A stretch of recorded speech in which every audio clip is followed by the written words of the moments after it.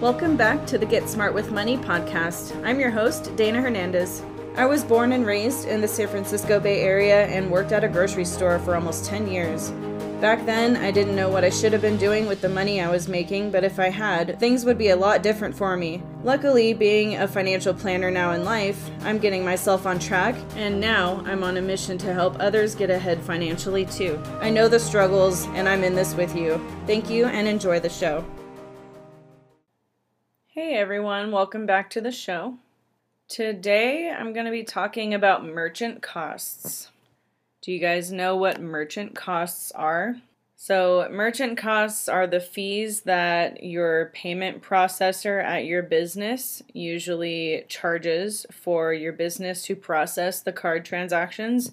So anytime that somebody swipes a Visa card or an Amex card or MasterCard, Discover card, there's a small fee that the actual payment processor, like the register, will take to actually process that payment. There's a little fee that the business actually has to pay to be able to use these cards that we all have.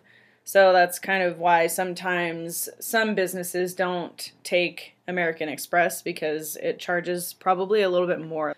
So for example, when you swipe your Visa card at a business, you could be charged somewhere around 2.75 to 3% per card you swipe. So the business is actually able to pay the payment system they have for it taking your card. And the way that merchant fees are actually calculated is by finding the effective rate. So the effective rate can be calculated by dividing the total amount deducted for processing by the total monthly sales. The amount you get after the calculation is your effective rate. Merchant services are considered to be a range of financial services tailored to businesses, and these services generally include things like processing payments, setting up payment gateways, and even loyalty programs that some businesses have. Because when you take into account all the other expenses that businesses have, like all kinds of inventory and overhead, like restaurants and places like that, then they really, really rack up the expenses. It's time for a short commercial break. So I have some questions for you. Do you need to improve your knowledge about how money works? Are you sick of workplace drama? Are you someone who likes helping others? Would making extra money help you? Do you have a why? If you answered yes to these questions, I'm looking for you. I want driven individuals to join me in financial services. New leaders, new friends, and humans who just want to be around other like-minded humans. Most importantly, someone willing to show up for themselves and do whatever it takes to get ahead. Is that you? If it is, go book a Zoom call with me today using the Calendly link in the description of this episode. And share this with anyone you know that can answer those questions just like you did. I can't wait to meet you.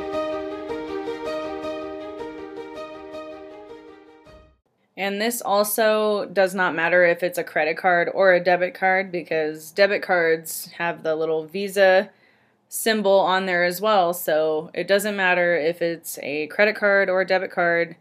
No matter what card it is, a merchant is always going to get charged per swipe of that card or per chip insertion in their machine.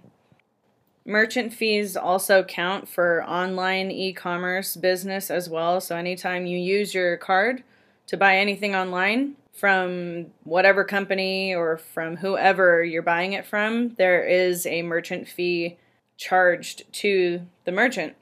The amount of merchant fees you pay should depend on your business's needs and the types of services that you require. Generally, a healthy range to aim for is between 1% and 3%. This can vary depending on factors such as your industry, the transaction size, and other specific needs. It's important to be aware of any hidden fees or additional charges when choosing a payment processor for your business. You should also consider their customer service policies and whether you will need ongoing support after setup or not. That's always very important. And at the end of the day, it all comes down to finding the right balance between cost saving and quality service. Given that merchant fees can take a big chunk out of profits, it's worth the extra effort to shop around or reevaluate things in your business after you already have them going and find the best provider.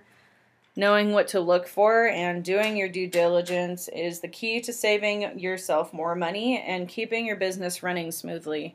Make sure that if you're opening your own business, don't neglect your research on the merchant fees. If you do know anybody who is maybe starting a business or just is looking for ways to cut costs, please get them in contact with me. And if you're also looking to maybe help businesses that you know of in your area, feel free to also get in contact with me too, because I can help you get set up with this company so you can start making money helping people too. That's all I have for today, guys. Have a great one. Please like, review, and subscribe to this podcast. And follow me on Instagram at dana.hernandez.agent, as well as checking out our new website, GetSmartWithMoneyPodcast.com.